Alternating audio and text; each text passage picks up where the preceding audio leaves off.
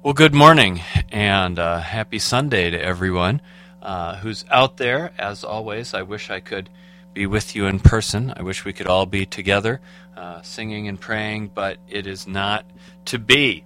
It is more important right now that we all stay separate, that we keep our distance from each other so we don't get anybody sick. And I know this is a challenge and it wears. I can tell you all about it wearing. I've got 5 kids at home.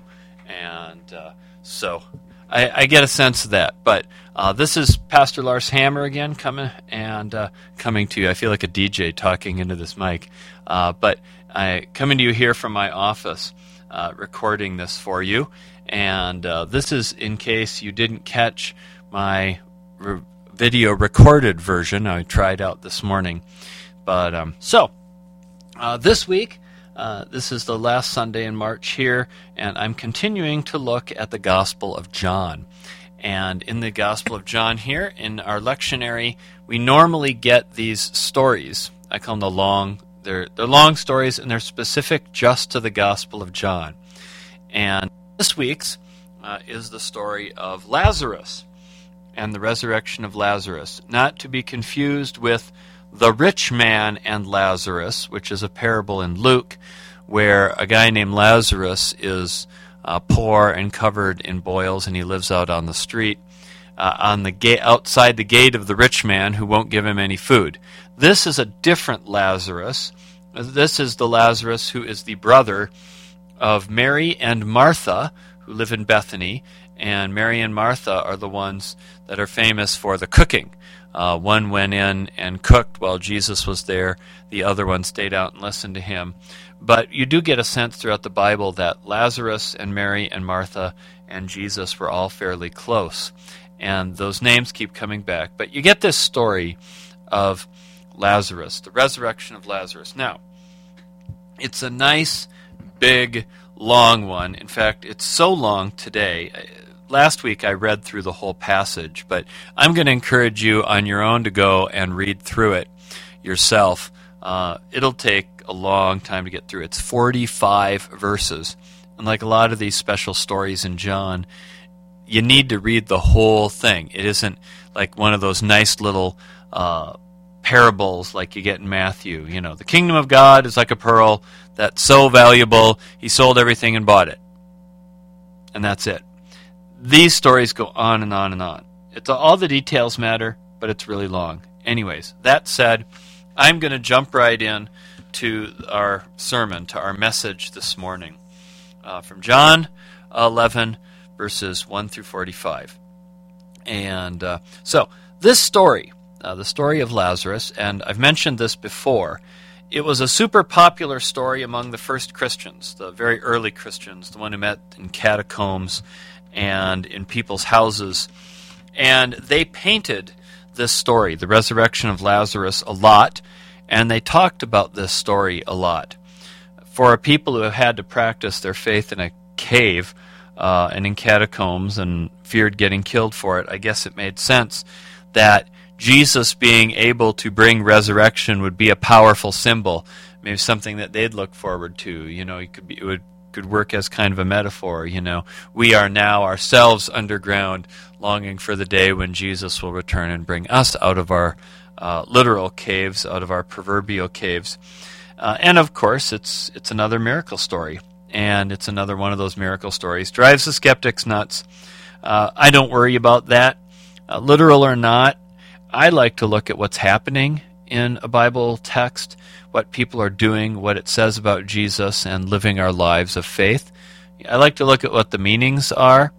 And so I'll say that if you go back to the beginning of this passage, the very beginning of the story, as much as it is fun to focus on the happy ending where Lazarus is raised, the beginning, honestly, is a struggle for me. And I kept going over and over, and it was still a struggle for me. Because Jesus doesn't come across looking very good. Not to me, not in the beginning. And nor does he look very good to most of the people he runs into in the story, which makes me think there's probably some real truth behind it. And that's because if you want to make up a lie to make your hero look good. You would only put that person in the best possible light. You wouldn't make them flawed. You wouldn't make the person contradictory. You wouldn't have a person who flip-flops. And you definitely wouldn't have what you have here in this story, where you have Jesus appearing kind of flippant and cavalier about a person, a friend, who's sick and dying. But that's kind of what Jesus does in the beginning. So let's walk through this a little bit. In the first part, the first paragraph, the first 5 verses, we get the scene set up. You have Mary and Martha, again, this wealthy couple of women. They live with their younger brother, Lazarus. We never get the full backstory. We don't find out how they make their money or where the husbands are, any of that. All we know is that the 2 women and Lazarus, they're good friends of Jesus, and they send people to Jesus to tell Jesus that Lazarus is ill. So Mary and Martha, Lazarus, they live in this town called Bethany that's about 5 miles from Jerusalem. Jesus is somewhere else, and so they send messengers to tell him that Lazarus is ill. And when the messenger comes, there isn't an ask for a miracle. In fact, they don't actually ask for anything, although I guess I'd assume they wanted Jesus to stop by. Instead, they just say, your friend Lazarus is ill. And Jesus' answer to them is, he just kind of blows them off and says, the illness doesn't lead to death. It's to show God's glory. And I kind of go, huh? Huh? Show God's glory? Then, after Jesus says that, he stays 2 more days wherever he is, away from Lazarus. Then we get to the next paragraph. If you start at verse 7. And Jesus says he's going to go back to Judea, which is the southern part of Israel, where Bethany is. So this is where Martha and Mary and Lazarus are. And he's going to go back into that province. And the disciples are flabbergasted that he wants to do that, and they remind him that the last time he went to Judea, they tried to stone him. And Jesus isn't bothered. So he's kind of flippant about Lazarus' illness, and then he's flippant about his disciples' concern about being stoned. Then he goes on again about Lazarus and says, Lazarus is asleep, and I'm going to wake him up. Okay, the disciples then can't figure out why they're risking getting stoned if Lazarus is just going to sleep it off. But Jesus changes his tune and says, Lazarus is dead. For your sake, I'm glad I was not there, so that you may believe. And you go, what? That was my reaction. What? First, we're told Lazarus isn't fatally ill. Then that he's sleeping. Then that he's dead. But it's also that the disciples can see and believe. Jesus' behavior is so odd here. It looks to an outside observer that Jesus misjudged how bad Lazarus' condition was. And as people pressed him on it, he gave in and said, well, yeah, it is going to kill him, but it's for a good purpose. It's to show you guys so that you'll believe and give God glory. I'm like, dude, these were the disciples. They already believed. They gave up everything for you, Jesus. I think they're solid. And Martha and Mary, they're huge fans. They're total believers. You know, this isn't a crowd of atheists at a Sam Harris seminar. These are all big supporters. You don't need to do anything to prove anything to them. And I suppose someone might say, well, what about everybody else who would hear about the story? Okay, I'll give you that. The story did inspire a lot of people to faith. But didn't you just tell me? I'd hear someone saying, the early church really loved the Lazarus story? Didn't it inspire them in the midst of persecution? Yes. But it would have had the same effect if Jesus had raised someone else he couldn't get to. I'm sure there was some sick person in whatever town he was in who just died could have used a resurrection. You didn't have to let your friend die to prove your point. At least that's what it looks like. Jesus blew off the seriousness of it. And then when it turned out deadly, he admitted it, reluctantly, then finally came around and did the resurrection thing to fix the problem. Not the best view of Jesus, I would think, which is why I don't think this story is just made up. Jesus is too contradictory, too aloof. He seems pretty unconcerned about loyal friends. And it looks like he's letting his friend die to prove a point. On the other hand, it does show that Jesus was human, and that he, like everyone else in our world, lives with choices to make that are not always win-win. And he has lots of people wanting lots of things from him, and he has limited time. And he has lots of places to be, and things to see, and souls to save, and he can't always just put his friends first. On the other hand, if I knew I could raise people from the dead, it might make me a bad ER doctor. I mean, why run to make that code blue if you can just finish your latte and then get around to it when you do and bring him back, within 4 days. 4 days, heck, you could just check out on a Friday afternoon and head up to Roosevelt Lake and come back and pull him out of the morgue and, zap him and he's walking again, right? I mean, it would suck to be that guy to have to go through the heart attack and then die and then go through death. But, he would be alive at the end, right? I try to give Jesus the benefit of the doubt, but in this place it's a struggle for me. Lazarus' resurrection feels like a last-minute save, not a well-thought-out plan. On the other hand, Jesus did risk stoning to go back there to him, and he did come eventually. There's a scene when he finally makes it back to Martha and Mary and Lazarus' house. And it says Mary stays home, so she's in the house with grief, and Martha goes running out to meet Jesus. And she lets him have it. She says, "Lord, if you had been here, my brother would not have died." You let him go. I know you can heal. And why didn't you heal him? And Martha's conflicted because as soon as she reams out Jesus, then she walks it back and says, "But even now, I know that God will give you whatever you ask of him." Sort of like you let him have it, and then, you're like, but I still like you. You screwed up. And now my brother's dead, but God will give you whatever you want, I'm sure. Hint, hint, screw up. Fix this. Hint, hint. And Jesus does, and Lazarus is brought back to life. But I get stuck on that line. If you would have been here, my brother would not have died. One of the ways you feel safe with someone is when you feel comfortable letting them know what you really feel. If you think they're going to walk out on you and you're afraid of that happening, usually watch your tongue a little more carefully. You got to be a little cautious so you don't upset them, so you don't offend them. But Martha here has no fear. She has love for Jesus, and she's got grief.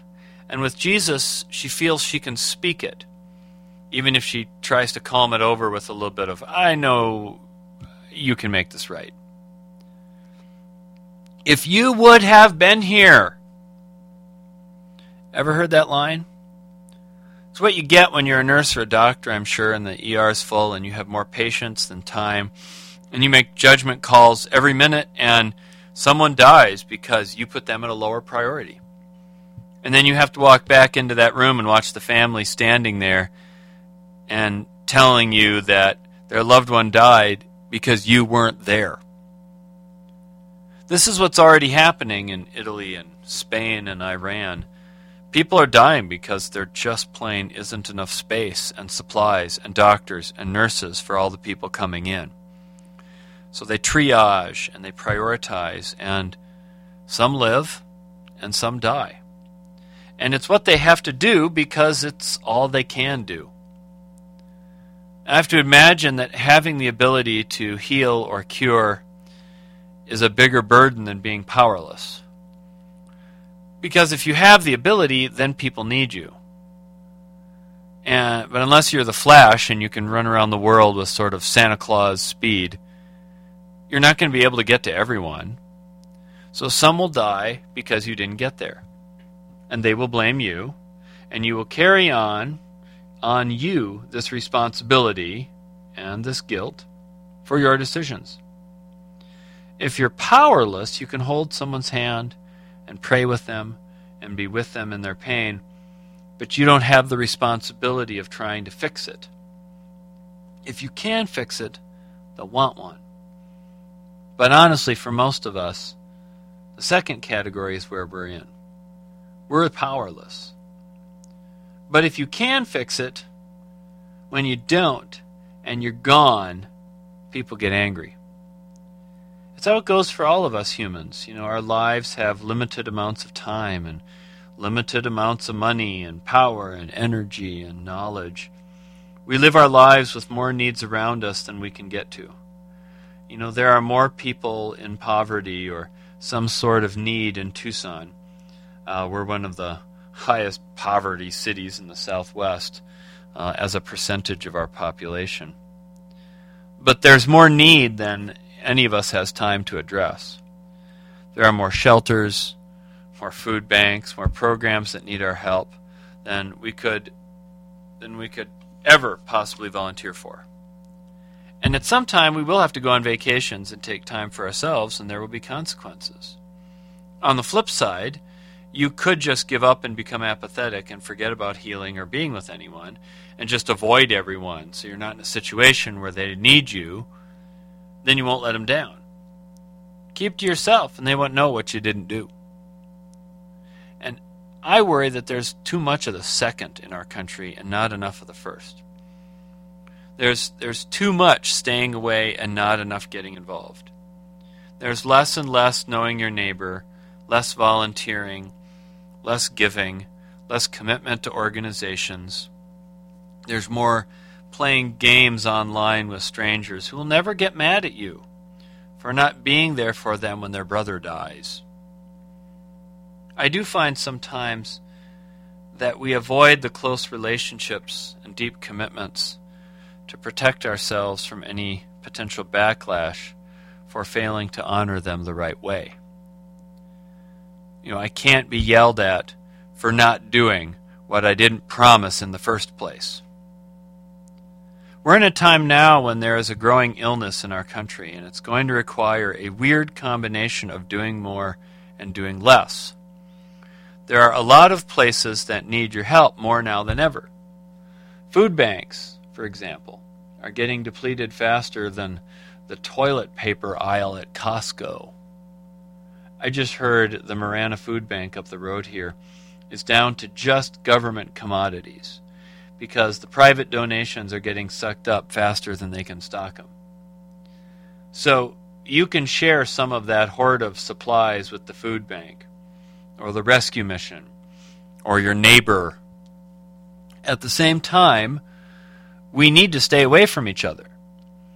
Today it would be more like Lazarus was visited repeatedly in contradiction to the warnings and died, and Martha sent out a text message saying, "If only you would have not been here, my brother would be alive." So we need each other more while we need to stay distant more. And in all this, I will not end the sermon with a simple platitude that says that we have nothing to worry about because Jesus will raise us all from the dead one day. Even though, yes, I believe that one day that will happen, that there will be a resurrection. But the physical Jesus is not standing here, and I'm not going to go out and do stupid stuff just to test him.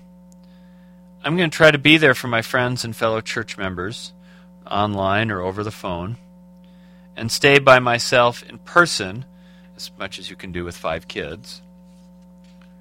So while we can look at this story and celebrate Lazarus' miracle, which is good, we can also take some solace in knowing that we're not alone in our struggle with faith and presence and understanding why God seems so present in one place and not the next, and why God seems to heal one person and another dies, and why God seems so close one moment but so far away the next. We all wrestle with this.